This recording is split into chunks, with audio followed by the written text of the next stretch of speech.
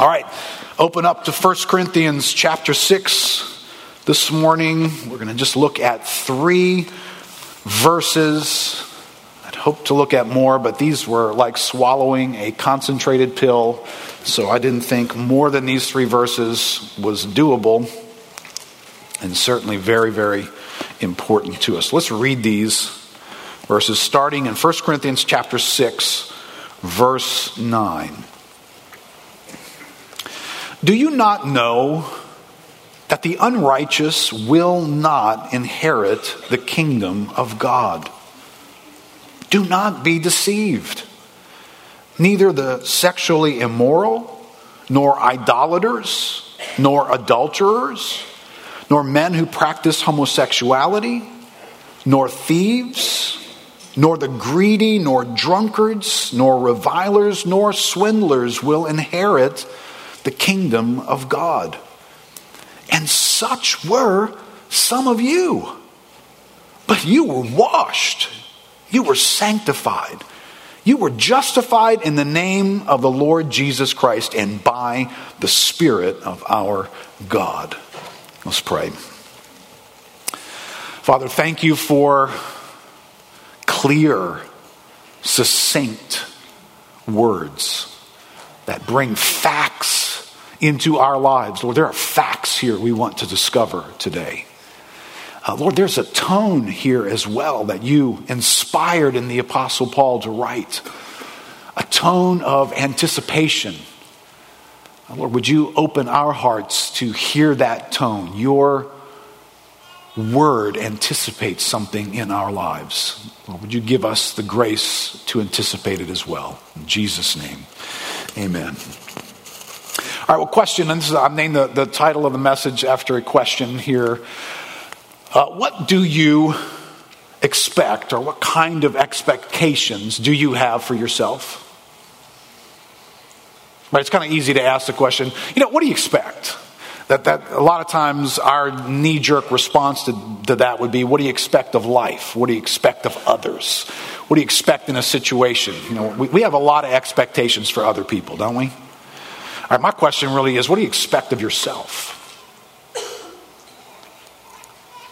It's an interesting question. It can be an uncomfortable question. It can also be a very encouraging question as well.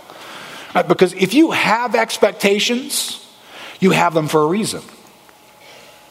Right? I don't know how many of you guys are NBA fans, and the NBA playoffs have started. My boys and I will spend some time in the coming weeks watching a lot of NBA playoff games. I'm pretty much expecting that the Golden State Warriors are going to be in the finals. I'm just pretty much expecting that. And there's a reason why I'm expecting that. They're overly talented, well-coached, disciplined team. Right? There's a reason for that, right? How many of you guys know that it would be foolish for me to expect that the Pelicans would be in the finals? And your laughter gives away, right? That's not reasonable, right? So expectations, whenever we get expectations inside of us, and this passage is this way, it sounds like it expects something, and there's reasons, and good reasons, for that expectation. But then there's another dimension to expectations. Expectations bring pressure, too. Expectations make us feel like, okay, well, I guess I got to man up here. I guess I'm supposed to be doing this versus maybe doing that. I guess I'm supposed to be doing more than just settling in some categories. And listen, let's face it. I kind of want to give the Christian life a little bit of a facelift today. I think some of us have just settled in. Our life experience is what it is. We're missing out on some things. We're struggling in some areas. We've never experienced what we've heard some other people talk about. And we're kind of cool with that. We've got really low expectations in that category. And I don't think that's okay. I don't think the Bible's okay with that. Paul's not okay with that. When you hear the tone of Paul, this passage is dripping with expectations. Right, there's some stuff he's going to highlight here, but he's going to turn this corner in verse 11. And such were some of you. I think as though end of chapter, new story. And he expects that new story is being lived out a certain way. Now remember where these guys are coming from. And I love that. I'm really enjoying hanging out with the Corinthians because they're just human. They're just like us in a lot of ways. Just ugly. Falling apart, not doing it right kind of people. So, we've traveled with them through the first 3 chapters where Paul just lived in this issue of divisiveness and people claiming to be of this group or that group and alienated from one another. They can't come together and get into agreement because there's something operating inside of them about how special they are and how loyal they are to the wrong things. And then you move along a little bit further, you get to chapter 5 and you've got sexual immorality, like even the world doesn't even do the gross stuff that's going on in the church. And y'all are indifferent to it. And then you get to chapter 6 and there's lawsuits, there's conflicts that are going on that are so unsolvable for people who have been forgiven and who have God operating in them, but they can't seem to get along with each other. Are you serious? And it's so bad that you're embarrassing the name of Christ out in public?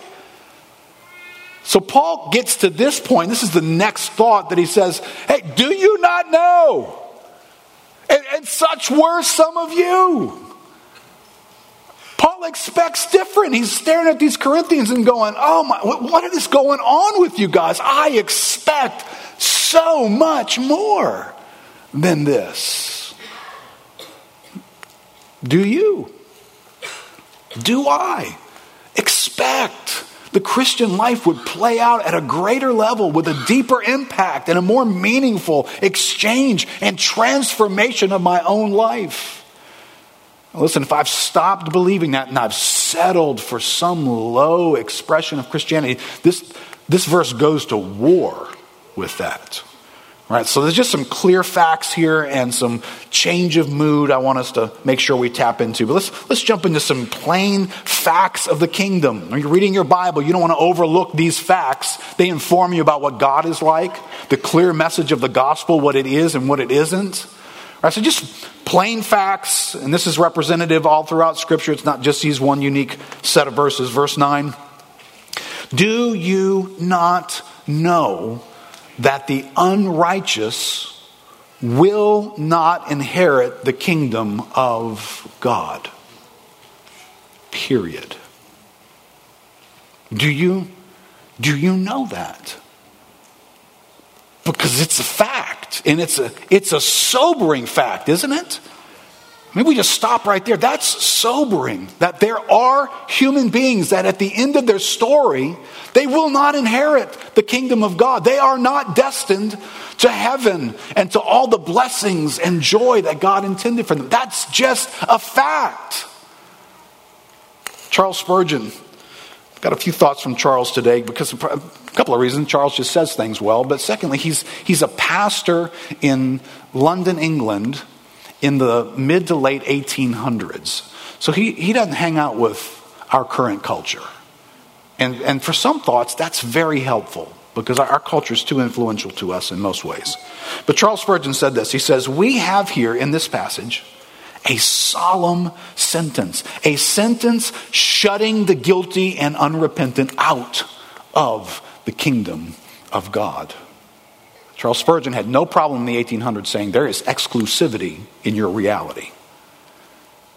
And we don't like to hear that today. Everybody's supposed to be included in everything in some way. And it's totally up to them, right? Well, not the way the Bible sounds, right? So this is a staggering statement for us today in our time frame. And follow with me. I think I wrote this out because I just want us to track with this thought.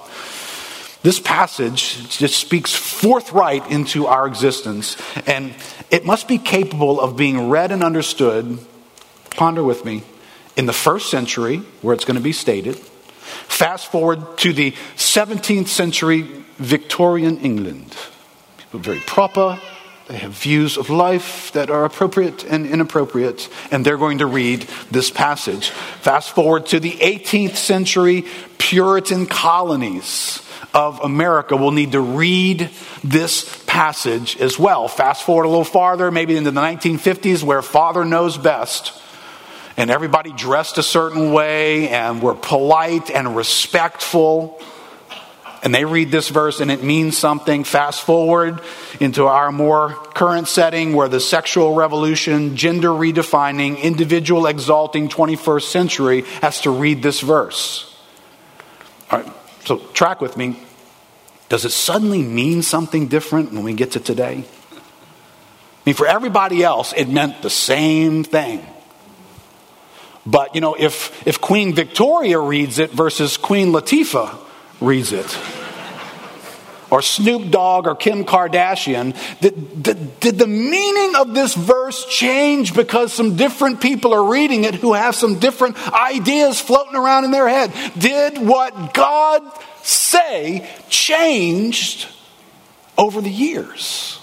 Or does this mean exactly the same thing that it meant in the first century as it does today? All right, now please don't rush off this point. This is a minor thought, but it's a significant thought. Because we think that audience and the condition of the audience and current thinking of the audience changes the Word of God. Now, I'm not overlooking the fact that we drive cars, they didn't. Those are just stylistic little edgy things about the Bible. This stuff is just at the core. When you pull out the word unrighteous and use it and provide definition for it, you're talking about the core of the human existence. And that word unrighteous is going to travel from the Garden of Eden to every 100 years. It never changes. It never changes. So when we land today, we pull out the word unrighteous. God has already spoken in this category, and he has said some very strong stuff. Very unpopular stuff has been said in this category. Charles Spurgeon, highlighting this, says, the gospel is as holy as the law. The gospel's full of mercy to sinners, but it shows no mercy to sin. The gospel speaks most tenderly to the ungodly, but it speaks most sternly to ungodliness. There's a great difference made in the New Testament between the sinner and the sin.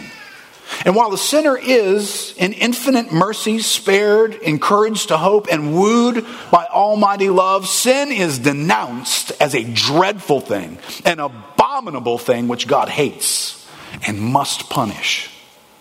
Ah, dear friends, it is not from Sinai alone that we have need to shrink if we are lovers of sin. For if we are resolved to keep on sinning, Calvary also condemns us.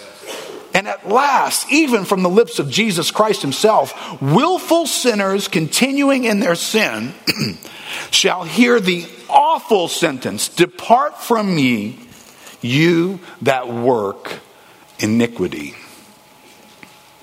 All right, these are interesting words. They mean something.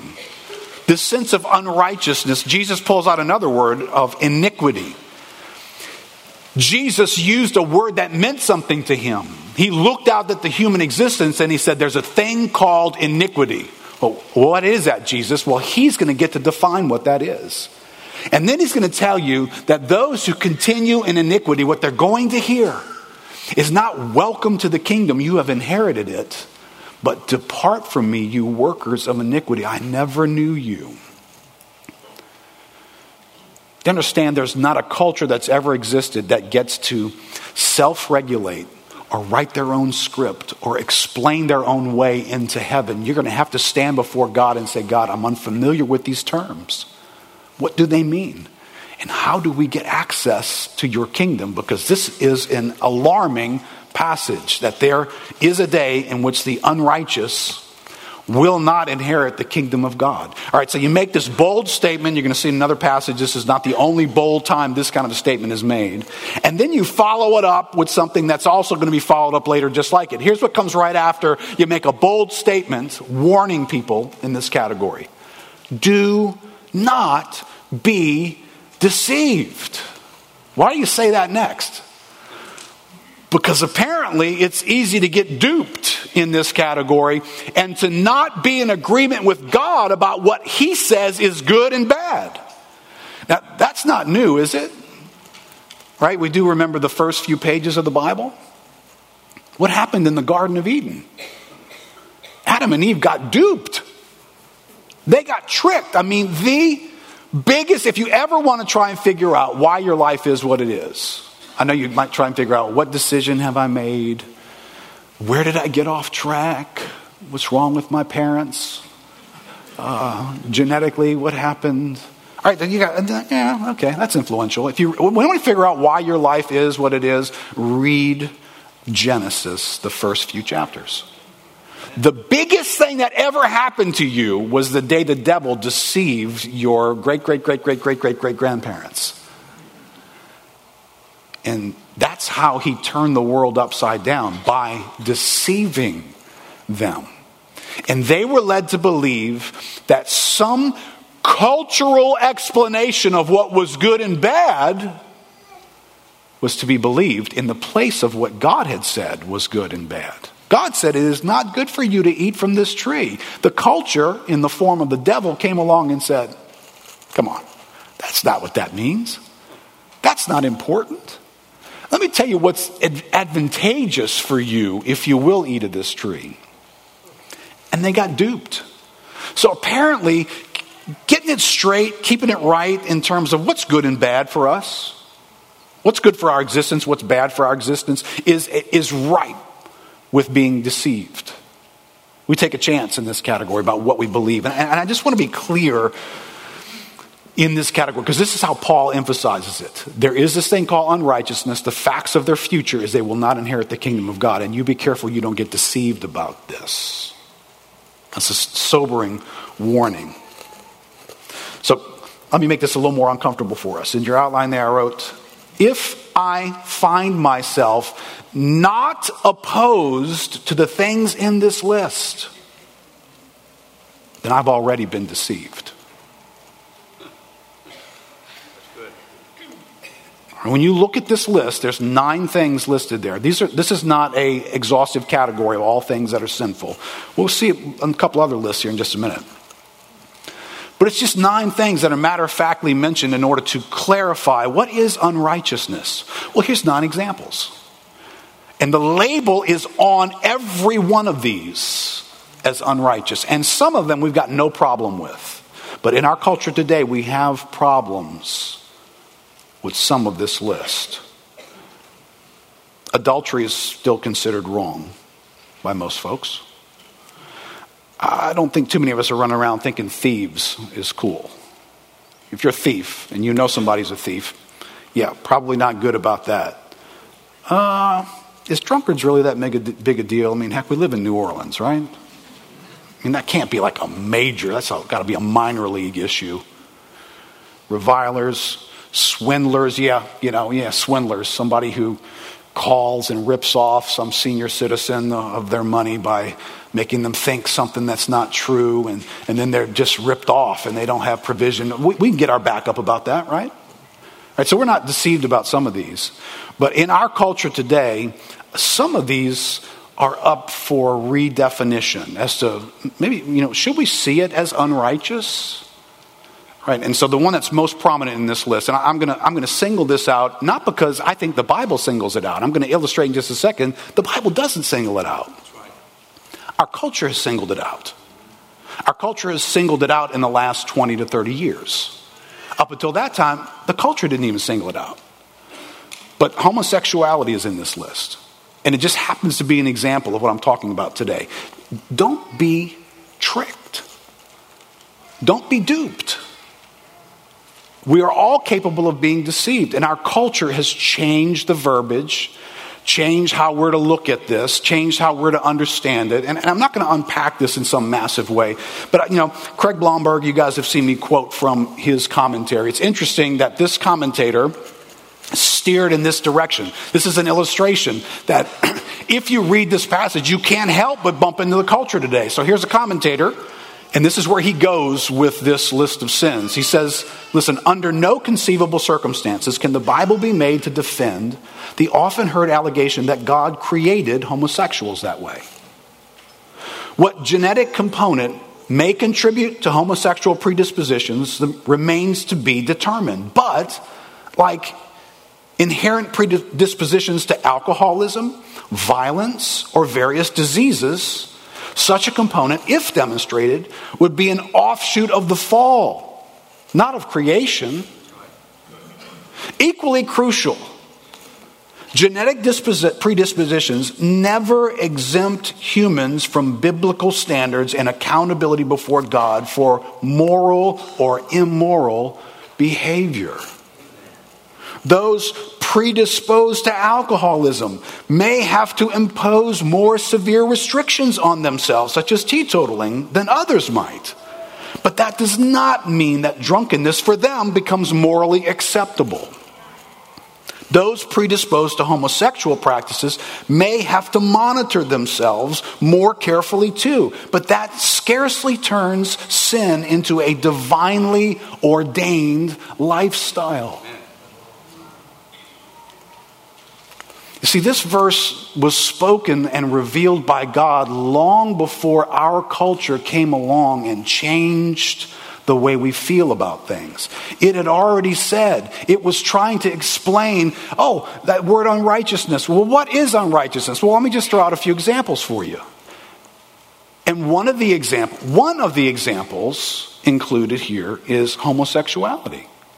Now, I want to be careful because I want to go back to making sure the church treats this area the way it's supposed to, while the world is not treating it the way it's supposed to. But, be aware, I think our technology, our science is informing us about some things that the Bible's not surprised by the science of man discovering things. So let's suppose that science is discovering that a lot of what makes you personality-wise, preference-wise, has some form of genetic origin. Right? There'd be a lot of people who would agree with that today. So I don't have a debate with that. If somehow you could draw vial of liquids out of my body and look at it and say, hey, I bet you are prone to do this and probably not this. I bet you run after this real easily, but this over here never shows up in your life. I don't have a problem if the science can figure out that that's really what's happening. The God who created our biology, the God who has superintended the fall and all of its consequences and then wrote the Bible, right? These things are said after the fall. So if the fall has damaged our genetic makeup so that some of us in this room are going to have a harder time with addictive issues, and science really is showing some of this, that maybe you're more prone to addiction than somebody else is. Do you know the Bible you don't get a special version of the Bible. It's like all the verses that call you to self-control are gone.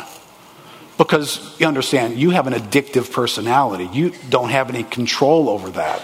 So the Bible stops requiring you to restrain your appetites because you have an addictive personality. So the Bible just needs to understand that's kind of the way you are. And God made you that way.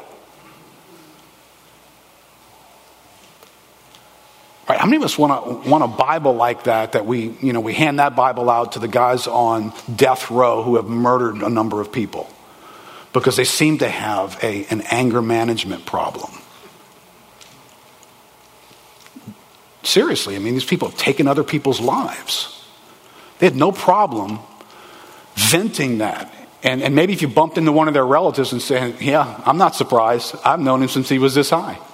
The dude's been a hothead his whole life. You could never cross him. He was violent from as far back as he could go.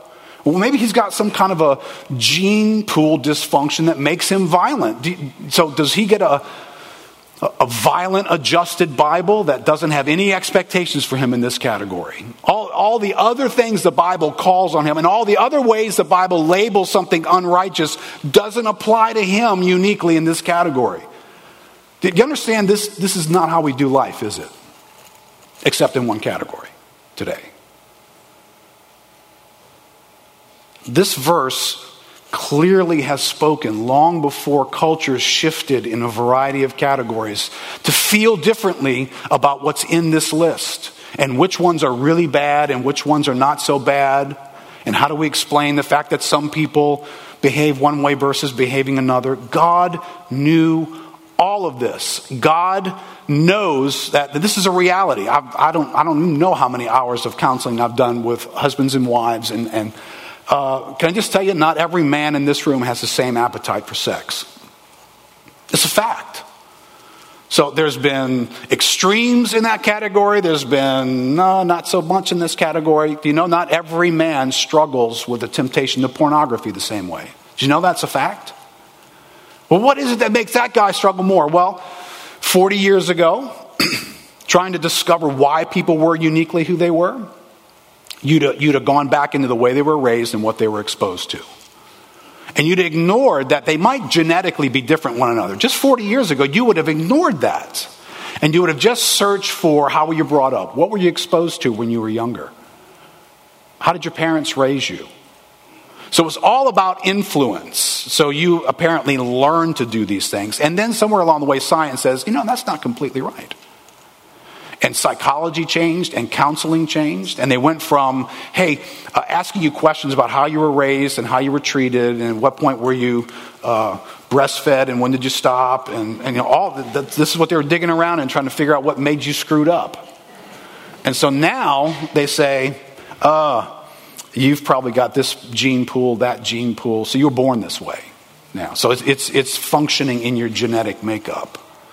And so the explanation there is you're going to uniquely have issues in certain categories.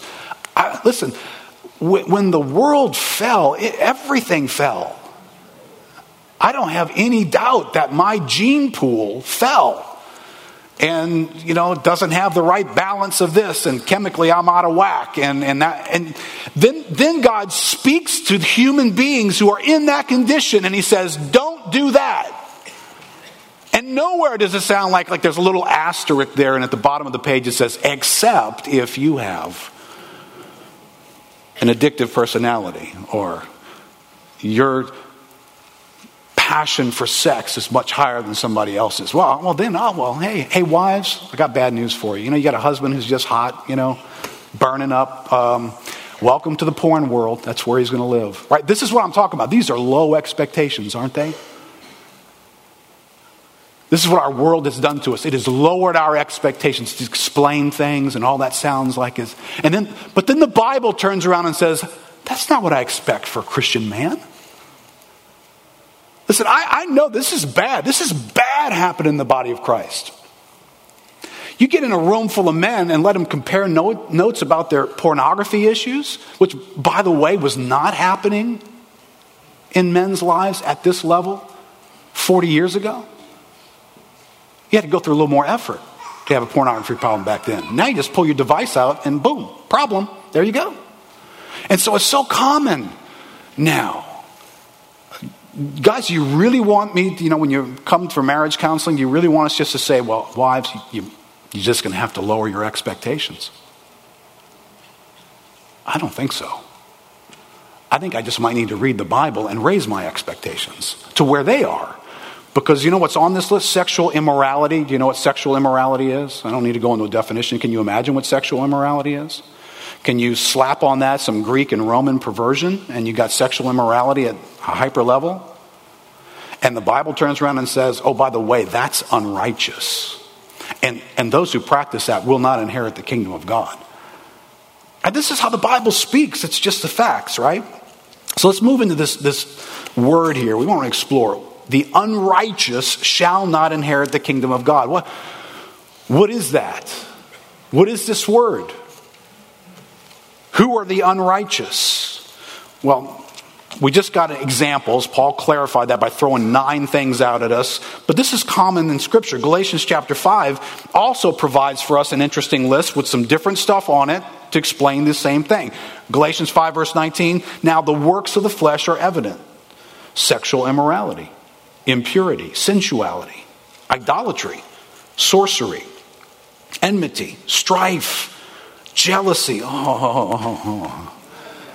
Now it's getting a little more tame, isn't it? Now it's getting into, now you're meddling now. For those of us who managed to stay off of death row, we're still in the list here. How about that? Fits of anger. Oh, man. It's always fun to hear men in particular explain their fits of anger. They almost know it's wrong, but they come from a long line. I don't know, they're Latin or, whatever. They got some kind of justifiable reason. Rivalries, dissensions, divisions, envy. Wow. I'd have to get better Facebook. Drunkenness, orgies, and things like these. I warn you, as I warned you before, that those who do such things will not inherit the kingdom of God. This is sobering. This is alarming because this is our resume that just got read. I don't think anybody escaped that list. I don't think there's anybody in this room that escaped that list. By the way, if idolatry is in the list, there's nobody in the room who escaped that list. You can try and escape the other ones, and you probably don't. But you definitely don't escape that one. Ephesians 5, verse 5. For you may be sure of this, that everyone who is sexually immoral or impure or who is covetous, that is an idolater, has no inheritance in the kingdom of Christ and God. Let no one deceive you. Apparently, making that statement needs to be followed up with, don't be duped. Don't be tricked into believing something in this category that's not true. It's a bold statement. It makes you turn your head. And today it makes you whiplash turn your head. Back then they had some degree of, oh yeah, I can get that. There's some in, some out. But this is shocking for us. Well, don't be deceived with empty words. For because of these things, the wrath of God comes upon the sons of disobedience. And notice carefully here, you got these lists that sit under this umbrella called unrighteousness. This is just an umbrella that's got a bunch of stuff underneath it. And unrighteous, it just means not righteous, not right in the way in which God defines right. That's what unrighteousness is. God the Creator puts everything in its place, and then that's righteous. When it fulfills the purpose for which He created, that's righteous. When it gets out of bounds from that, that's unrighteous. Right? So when we look at this list, you got a little list in the beginning there, those 9 examples of unrighteousness. You got sexuality that's out of bounds, sexually immoral, adulterers, and men who practice homosexuality. All 3 of those are out of bounds. And the Bible's just real simple about that. You have those who are out of bounds in their worship. They are called idolaters. An idolater is someone who looks to something else besides God to act as God in their life. That's a painful definition, isn't it? Because we could be in this room today with, I don't have any tiki images carved out, sitting on a shelf in my house. I bow down to it in the morning. Health, size of your retirement account, your finances, your job, whether you're liked by people. Whether you feel good about your life right now or not. Because whatever you've been looking to looks like it's doing this to you right now. It's been doing that for a while. And you can't find any joy. And listen, all this stuff reveals I'm an idolater. Because I'm not looking to God for these things. I'm looking somewhere else. I'm living in the fallout of that. There are those who are out of bounds in their attitudes and their actions. A little list there. There are thieves. The greedy. Right? The thieves are actually stealing stuff. The greedy want to steal your stuff. There are drunkards, revilers, and swindlers. So notice something about this list. I call it an equally offensive passage. It just equally offends everybody. And so the idea, and be careful, the Christian universe needs to be careful that it's not being educated by the world about how it sees these lists. The world tells you, there's this one thing, homosexuality. Let's set it over here. Oh, and by the way, we want to know what the church says about that. I find it interesting that you don't want to hear what we have to say about greedy people. Drunks, want to talk about them? Right, there's a lot of stuff on this list here, isn't there?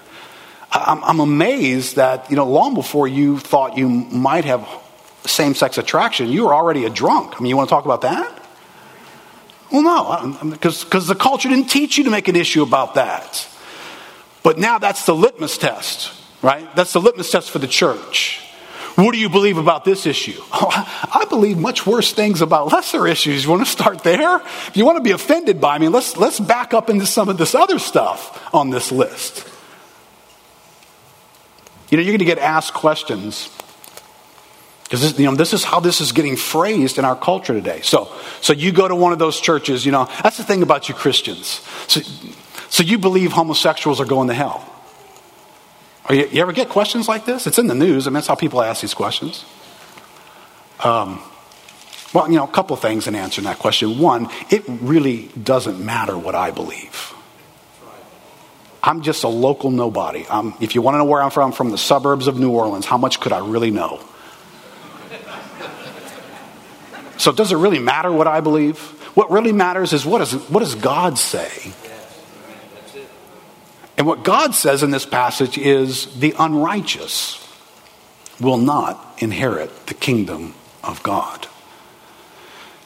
And so whether or not you are the very small minority of struggling with same-sex attraction, you got other stuff to worry about on this list. That's unrighteous. That's out of bounds. Human beings who have decided to live life out of bounds from their Creator have an unrighteousness problem. And under that umbrella, there is this alarming statement that you won't be inheriting the kingdom of God in the end. Jesus Christ, who described life through the term iniquity, is going to say, away from me, I never knew you. And that's just a sobering reality. So the issue is not about whether homosexuals go to hell. It's the reality of unrighteous people go to hell. How are you going to fix that? That's a much bigger issue. So where do we get any righteousness from here? Let me just cover this last. Here's the facts of righteousness. Only the righteous inherit the kingdom. All right, if I was a man on the street today, went out there and asked people, so how do you get righteous? How do you do that? Just ask the average, how do you get righteous? I can almost guarantee you most people will respond by telling you something that they either have done or will need to do in order to achieve something.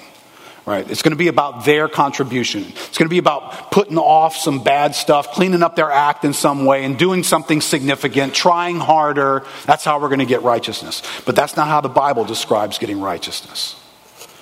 Romans chapter 1 verse 16 says, "For I am not ashamed of the gospel, for it is the power of God for salvation to everyone who believes." Notice that word believe. To the Jew first and also to the Greek. For in it the righteousness of God is revealed. All right, so if you're looking to figure out, where do I find this righteousness? I don't want to get to the end of life and not have it, because apparently you don't get in. So where do I find this righteousness? Well, you need to start looking in the gospel, because in it, the righteousness of God is going to be revealed. Romans chapter 3, verse 21. But now the righteousness of God has been manifested. It's been made known. It's made its appearance apart from the law. Although the law and the prophets bear witness to it. Right? And apart from, what does that mean? Apart from the law. Righteousness is apart from the law. Well, when somebody answers the question of how you get righteousness by what they do, they're answering it joined to the law. I'm going to keep some rules. And if I keep them at a decent level and I get a passing grade, then I will receive righteousness. All right, well, that's righteousness that comes by the law. And so here it says, but wait, there was a righteousness that was manifest apart from the law, although the law and the prophets spoke about it. Verse 22, the righteousness of God through faith in Jesus Christ. For all who believe. So this word belief and faith and Jesus Christ become indisposable pieces of ever achieving and experiencing righteousness. For there's no distinction, verse 23, for all have sinned and fall short of the glory of God and are justified by his grace as a gift through the redemption that is in Christ Jesus, whom God put forward as a propitiation by his blood to be received by faith. This was to show God's righteousness. All right, so God put righteousness on display and explained how you can have it. It's all about belief and about faith and about Jesus Christ. Galatians chapter 2, verse 21. I do not nullify the grace of God. For if righteousness were through the law, then Christ died for no purpose. If you can get righteousness anywhere else, Jesus Christ never needed to come and do what he did. Because you could go out, get you some righteousness, run to the door of the kingdom of God and say, ooh, let me in, look what I have. But apparently that's impossible. So Jesus Christ had to do what he did. Philippians chapter 3, that I may gain Christ. So if there's anything you're going to need when you get to that door, it's going to be Christ. And be found in him, listen, not having a righteousness of my own that comes from the law. Not getting righteousness by my performance, by my due diligence, by my cleaning up my act. Not getting it that way. But that which comes through faith in Christ. The righteousness from God that depends on faith. So you've got these necessary elements of the facts of righteousness. Here's the alarming statement. The unrighteous will not inherit the kingdom of God. So that's a problem for all of us. No matter what your favorite or unfavorite sin category is, that's a problem for all of us. How are we going to solve that? Well, there's a way to get righteous. It involves Jesus Christ. It involves faith and belief. All right, so quick facts to clarify this. Fact number 1. Righteousness is a unique quality that can only be found in Christ. If you went out and bought a metal detector or a righteousness detector and just started going around everywhere you could, everywhere in life, traveled to other countries, found remote islands and just looked everywhere, because you know when you stand before the gates of heaven to inherit the eternity with God, you're going to need to present this thing to him. You're going to need to reach into your pouch, pull out this thing. Look what I found with my metal detector. You understand? You're never going to find righteousness that way. There's nothing you can do apart from Christ to ever lay your hands on righteousness. Then you're going to need it to present it at the end. Fact, the absence of righteousness makes us incompatible with the nature of God. He is righteous. This is where Christianity solves, and it's the only way to solve this problem. I'm staggered sometimes. If you understand this, I'm making up a little bit of a goofy illustration here. If you understand that when you travel through life's journey and you get to this place to inherit the kingdom of God, if you can't present righteousness, you're done. You're outside of the kingdom forever. So you rewind and you back up and you go back in time and you say, okay, well, we got to figure out a way to get some of that righteousness then, right? And rather than just consulting the Bible and having the Bible tell you you can't find it anywhere, it's worse than scarce. It doesn't exist anywhere. You can never create it. There's no manufacturing plant that can make it. You cannot come up with this, but you can receive it from the only one who has it. And if you'll go to him in faith, he'll give it to you. And when you stand before the pearly gates, if you will, you'll present that righteousness to God. Now, what is it that makes us think, oh, that sounds cool, but I think I'll make up another way. I just think I'll make up another religion or belief or approach. Or, yeah, I'm kind of cool with Jesus being in the equation somehow, but ultimately it's still all about this. What makes us think we can do that? The God of the universe has already explained everything. This is not up for grabs. You just can't decide, well, I'm going to do it my way. Well, the Bible already clearly explained you will never find righteousness apart from Christ. It's the only place you can get it in the universe. So that's a clarifier. This verse is just loaded with clarification. Right, last thought, fact. You don't gradually become righteous, you suddenly become righteous. If your idea of righteousness is, hey, I don't know how I'm going to do in the end, but I'm working on it. I'm not the same jerk I used to be, so I'm cleaning up a few things here, adding a few things there, trying to find a noble cause, trying to sacrifice here and there. So I don't know, maybe when I get to the end, maybe a little farther down the road, I've got this idea that when my performance gets to a certain level, then maybe I'll have crossed the bare minimum. Maybe I'll get a passing grade of righteousness. I'm not anticipating getting an A, but maybe a D minus, and that'll do it for me. As though there's a difference between a D minus righteousness and an A plus. Where do we get these ideas? Listen, you either got righteousness or you don't. It doesn't come in shades or grades, and you don't get pieces of it. You don't accumulate it along the way and just, I got a little bit here. I think I need about 8 pounds, and I've got about 14 ounces right now. So I'm going to have to just keep on doing that. That's not in the Bible. See, the way Paul speaks is, such were some of you. He can speak as though that's not your situation anymore. Because at a moment, in an instant, suddenly, you were righteous. That's how the Bible teaches that we get righteousness. It's not accumulated, it's suddenly in our lives. All right, so let me move forward in this last thought here in verse 11. This is a radical thought, right? So he just has cataloged these 9 issues, made a huge statement that the unrighteous won't inherit, and then he turns to this audience, to those in the kingdom of God who are part of the church in Corinth, and he says, and such were some of you, but you were washed. You were sanctified. You were justified in the name of the Lord Jesus Christ and by the Spirit of God.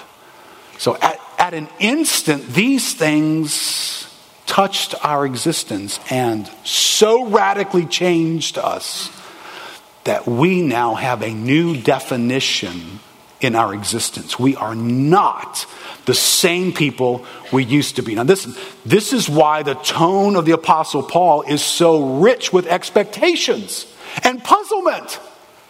Because he understands that when you become a Christian, something so radical happens to you that you ought to be a different person. So I don't get, why are you guys living in these categories that we've been trafficking through so far? I have higher expectations for you, and we should as well. Listen, the Bible is redefining you, right? We like to use the term identity in this category. This is an identity issue. We get a new identity. Whatever that means to you, I don't know what it means to some people, but I get a new self-definition. At the very core of my being, a new defining thing is present in me that was not present before. And it has a radical impact on me, so much so that no matter how much you were these things in the past, you are not any longer. That's radical. Now, I want you to do this because this is so countercultural. This verse allows you to pick up all 9 of these and say, that's not me anymore. That's radical, isn't it? Especially given the one that's in the list. You may have been born that way, but when you get saved, you are not that way anymore. You may have had a struggle with sexual immorality. Maybe you've committed adultery. Maybe you've had same-sex attraction. Maybe you've been a thief at some point in your life. Maybe you're a swindler. You've taken advantage of people. That's who you used to be. But not anymore. That's a radical statement, isn't it? Listen, this is some of the greatest news in the good news. Because a lot of us know, man, how hard it is and how terrible it is to be the people that we are. The things that we struggle with. And the Bible comes along and says, oh, but something deep in you has happened that is so radical.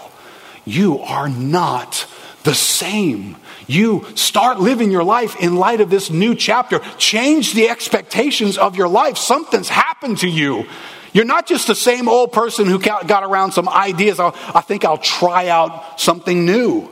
No, something has happened to you. You were washed. You were set apart by God. You don't live at the same address in the economy of God anymore. You were justified. You were made right with God. Righteousness was given to you. It's in you, pouring through your veins, touching who you are, right? This is a great passage, and I wish I had more time to unpack it. 2 Corinthians 5. This is how we should think about ourselves. Verse 16. This is Paul going to write this to the Corinthians later on, second letter.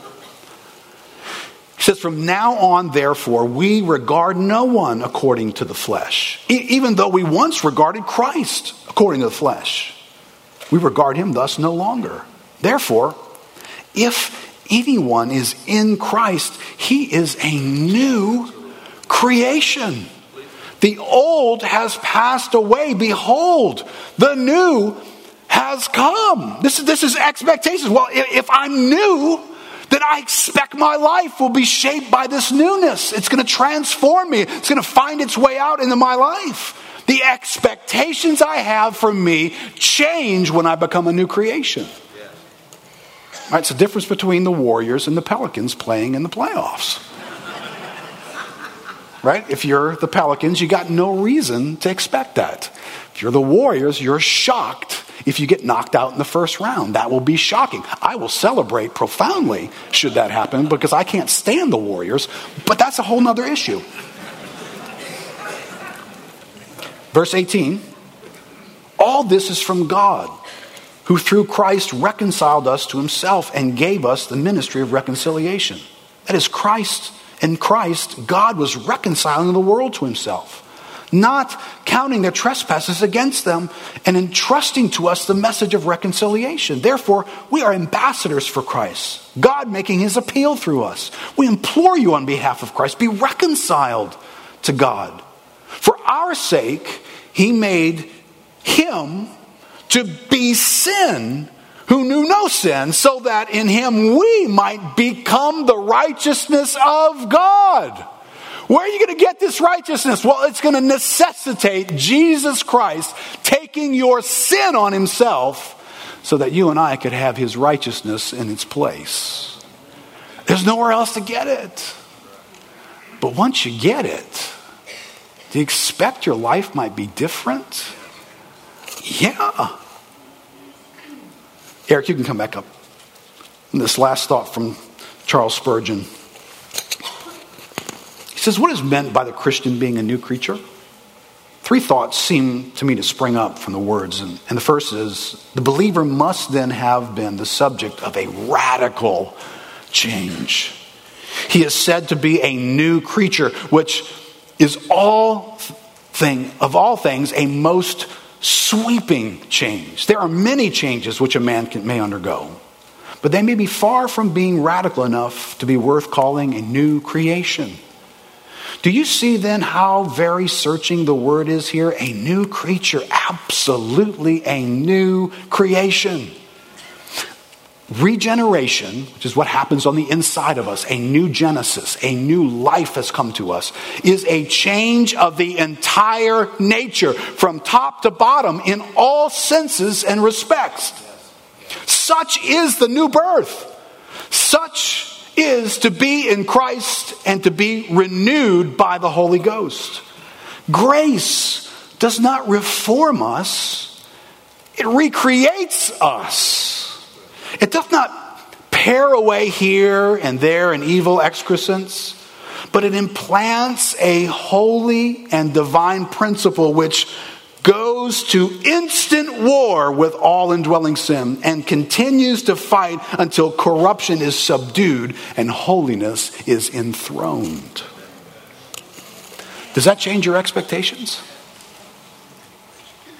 See, this is where that little list of 9 there, if you're here today and in that little list of 9, you have an allegiance to any of that. If something inside of you bears witnesses, that's the way it should be. And that's who you should be. Do you understand that? If that describes you, it negates what we just read from Charles Spurgeon. Because according to Charles Spurgeon and according to the scriptures, new birth means a new life has come into me, and that new life is screaming out righteousness. It's screaming and pushing righteousness out of it. And that's going to touch this list. And it is exactly doing it. It is going to war with these things. So these things that used to characterize us, these things that we used to be okay with, the culture has said, hey, you were born that way. If something on the inside of you isn't like white blood cells running to that thing going, that thing needs to die, right? That thing right there, that needs to stop living among us. That needs to go. And that yells at you continuously, that sense of conviction and awareness. If you got nothing like that going on the inside of you, you should be seriously concerned. Righteousness is noisy on the inside. It makes its presence known. And listen, I'm not in any way saying that any of these lists of sins and unrighteousness aren't battles. Some of them are incredible wars that we get up and fight every day. But we do not partner with them.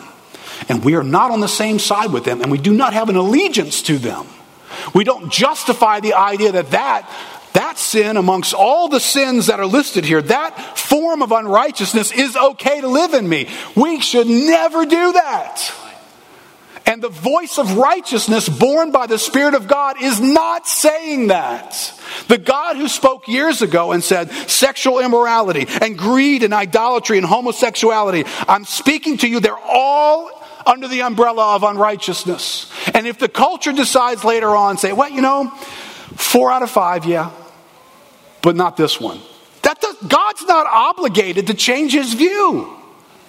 He still has exactly the same view. So when the life of God in us and righteousness speaks, it's going to speak accurately about those things. It's going to say the same thing God has said about them. Now listen, I get in the room here, we're all fighting battles in certain categories. Right? You remember that one of those things had jealousy on the list? Jealousy. I know this. There'll be people in this room that every day is an unbearable battle in jealousy. Comparing their life with somebody else who's their rival, in their same age group, what they have, what they don't have. And it's a miserable experience every day to get up and to just be angry about what they don't have. And why does that person? And just this thing is going off on the inside of them. It's unrighteous. So you listen, before you got going, at least I'm not an adulterer. At least I haven't destroyed my family with an addiction problem, or I'm not a homosexual. No, you're other things that are all equally unrighteous.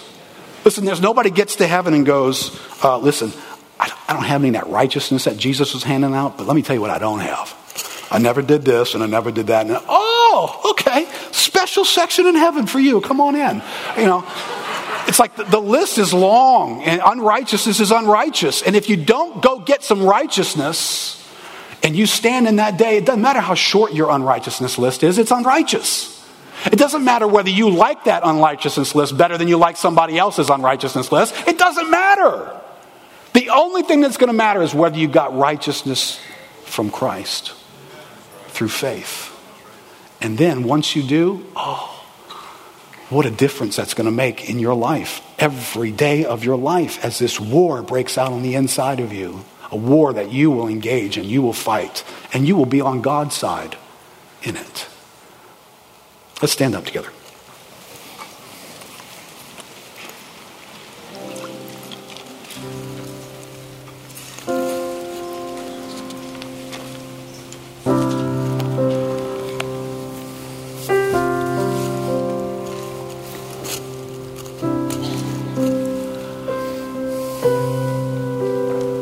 Lord, search us, be among us.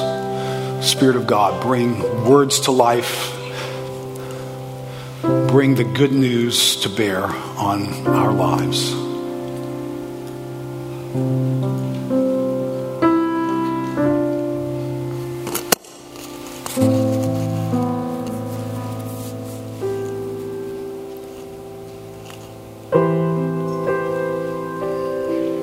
Lord, thank you for this moment, for every person who walked in here this morning with low expectations, with a life that has allowed unrighteousness to be a roommate, to hang out, to travel for a really long time on this journey, to raise all of its distractions, to make all of its noise, start believing that that's just never going to change. To make space for that. To understand.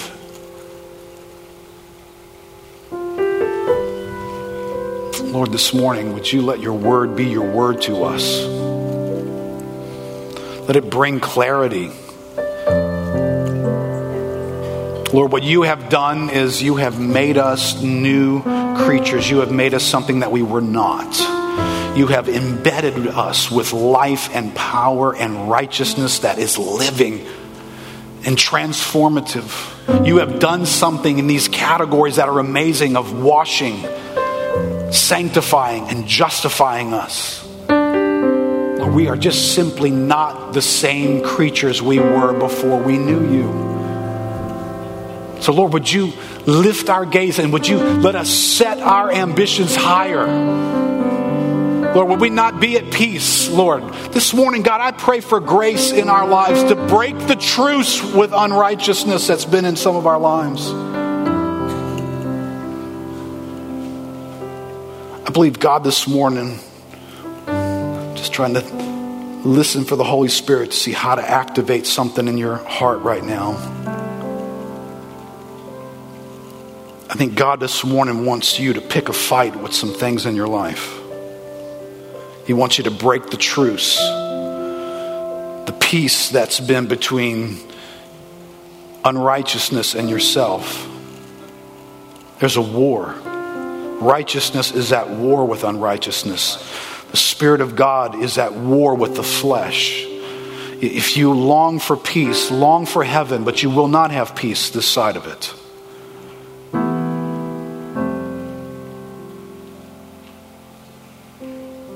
I just had a sense for praying for you this morning. I'm sure there's several places that we make peace with unrighteousness, but a couple of impressions for those who've made peace with laziness.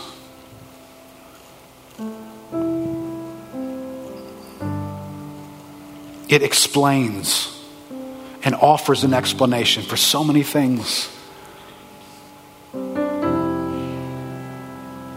You've made peace with it. You don't read and pursue God because that's just not you. You're not very aggressive when it comes to responsibilities because it's just not you. That's how you've always been. Your life is messy, untidy, unorganized because that's just you. That's how you've always been. And there's something in you that's at peace with that. And can I just warn you of the people who come sometimes with other problems? They don't come because they have a laziness problem. They're coming for some other problem that laziness helped to create. You are not called to be at peace with that. No matter how hard it may feel to you, righteousness wants to go to war with self-consumed laziness. There's some here whose issues of anger have traveled with you for too long. Enough already. Put the thing out of the car. Well, you don't understand how hard that is. My father was I understand this. You are a new creature. The old things have passed away. Behold, something new has come. Something terribly powerful has come that will have an impact and an effect. You will not be the same person you once were.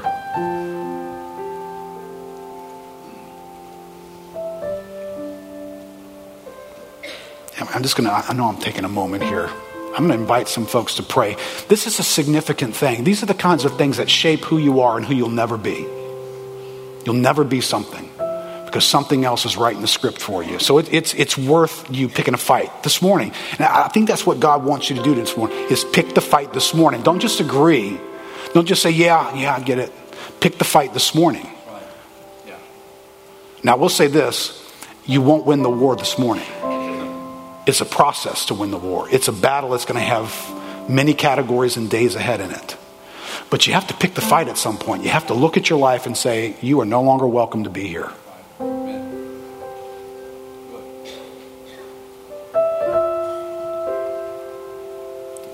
Do you have faith to believe God can change the deepest, most difficult things about you? True story. 2 true stories. I got saved on a Friday night in February of 1979. Every Friday night for me was an opportunity to go find pot and alcohol that would just light the weekend up, and that's what we did on the weekends. But this Friday night, I had been reading the Bible for a while, and I went to a church service, and God came alive in me. But the next Friday was coming. And as a almost 15-year-old person, I did what you did as a teenager. I went to the party where there was pot, ice chest full of Miller ponies. Y'all remember those? But something had happened in me. No one explained any of this to me. I had been born again for a week, and I didn't understand most of this. My friend who would bring me home from these parties, because I wasn't old enough to drive, and he would drive me home, and normally I'm strategizing, okay, if my parents are up, how do I get past them without staggering and looking like a drunken, loaded idiot? So we're a block away from the house, and my thinking goes, I'm not drunk. I'm not loaded. And these images flashed in my head of open ice chests with beer sitting in them and guys smoking pot. And it was like I stood in the presence of that, and God had removed any interest. There was nothing in me that wanted that. And I was driving home, and I was a block from my house, and that just came to life for me. And I became aware I didn't want that. That's an instantaneous thing. God still does that. When I got to be in my early 20s, it was a different story in a different category. And God peeled back enough of the layers of my heart to show me, Keith, can I just show you why you do most of what you do? And God began to show me my motives, my ambitions, how self-serving they were, how much I was fighting for my own significance, how much pride was behind even the good things I was doing. The desires to do things that mattered to other people were ultimately a means of getting that to come back to me. And so God peeled this back. I wish that would have been a Friday night to Friday night adventure. But that was more like a age 20 to age 28 adventure. It took a long time for God to just keep showing me that and changing that. But I will say this, I grew to hate it quickly. That form of unrighteousness I couldn't stand. It was hard to overcome, and I'm sure I'm still battling with it in all kinds of ways today. But God did a number on me. I can honestly say the way that controlled my life sits in the rearview mirror. I remember those days. I remember what was in my heart in various moments. But God did something. So I don't know what your issue is, but do you believe if you pick a fight with that thing, God will do something? God will get into that area of your life. It may take a few months. It may take a few years. But God will go to war in that category of your life. So here's how I want to close. I want to pray for us. I want to invite you to come for prayer. If you're here today and you're saying, man, I need to pick a fight with something and I don't know if I've got faith for it. Listen, maybe God will meet you in an instant. Maybe you're here today and you've got some kind of addictive issue. You've got something you're struggling with that's ruling the day. Maybe God will meet you and next Friday will be a different Friday for you. I don't know. Maybe it's a different kind of battle. But can you come this morning, come pick a fight with that? So I'm going to close this in prayer. And as I do that, if you want to come pick a fight this morning, I want you to come get up here with God and serve notice and look that thing in the face and say, you're no longer welcome here. I'm not partnered with you. You are unrighteous, and I want no part of you. So, Father, thank you for clarifying things that are very easily confused in our world. Thank you for your word. Thank you for the power that is in our midst even right now Thank you for making us new creations with a hope and an expectation that what you do in our lives makes a difference. Our future can and will be different because you are at work among us and in us. So Lord, empower some, Lord, to hear. Let there be a bold act of wars being declared where there was peace with unrighteousness. Lord, disturb that peace today. Call an end to it today. Lord, declare war again today in the hearts of your people so that righteousness will reign in our lives by your grace and your strength in Jesus' name. That's you. Come up and pray. And as the rest of you guys are being dismissed this morning, just take a moment. If you want to come pray with a relative or a friend or somebody that's on your list, in your covenant group that you care about, come pray for them. Let's see God do some great stuff among us.